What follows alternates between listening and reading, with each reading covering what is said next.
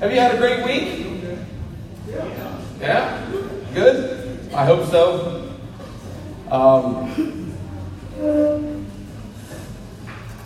This morning as we begin class, I want to remind you of a passage of Scripture from Matthew chapter 5, the Sermon on the Mount. Jesus is speaking and he says, "You are the salt of the earth." The salt of the earth. And he also then goes on and says, "You are the light of the world."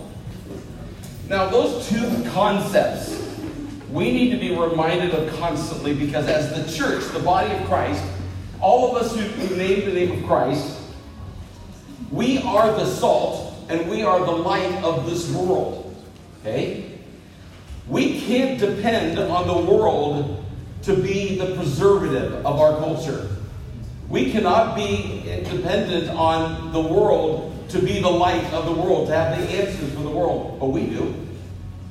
And the only way that we can be salt and light is come in contact as brothers and sisters in Christ, as the family of God in culture. And as we go into culture and as we are part of culture, this is the key, that you are actively engaged, involved in being that salt and light. If the salt loses its savor, its flavoring, it's good for nothing. It's just trampled on by men. That's what they did with the salt. But when it is salty, it does something positive. And you know those various things. You know, whether it's a preservative, and I'm a country ham fan. So sorry, I know I shouldn't, but I'm a country ham fan. It's a preservative. Okay? And it's also a healer. Okay? You know, there's so many good qualities to salt. And so we use that, and that's what we are. We are a blessing in our culture today. Are you being a blessing in your culture today? Are you being a blessing to your neighbors? Are you being light to your neighbors?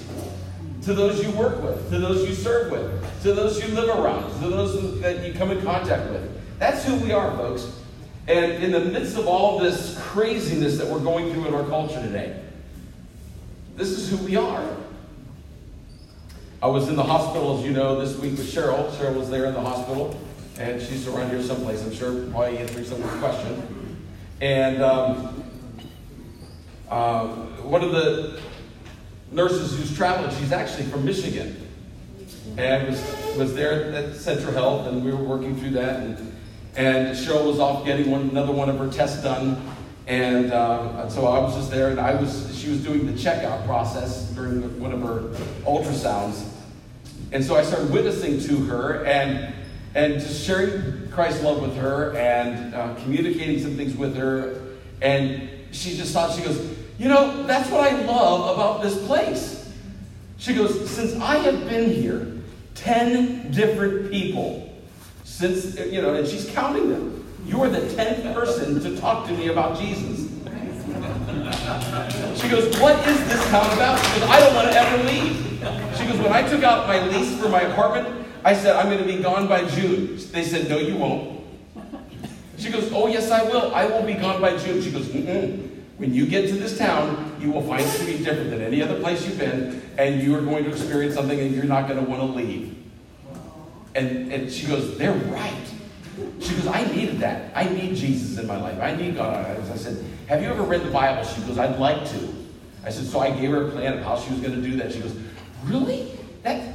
You just read 3 chapters a day and 5 on Sunday, and I can read through the whole Bible?" I said, "Yeah, you can even go to the used bookstore and get a 1-year Bible." "They have those?" "Yes. And they're cheap."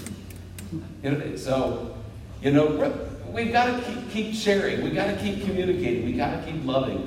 And when we do that, God's going to use it in ways that will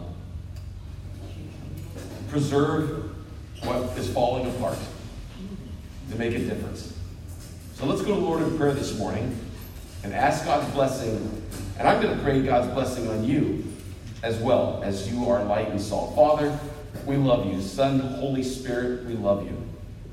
We worship you this morning, and I pray that we do so in spirit and in truth. God, may we never take one day for granted, and the opportunities and the abilities that you've given to us, we need to appreciate and also enjoy But God, you've called us to be salt and light. May we be reminded of that today. That this world doesn't have the answer, but you do. And you've entrusted us with the message. So God, I pray that you would continue to use us. Help us to be that salt and light that will make a difference, because your Holy Spirit adds to that message the power to bring salvation to those who believe. Bless class. May each person here, and Lord, I pray will be blessed, and be with those that are away from us. We'll have time for prayer here in a moment, Lord, but we are so burdened with our brothers and sisters in Christ who are hurting today. God, I pray in the name of Jesus that you'll bring healing. And I ask this in Jesus' name. Amen.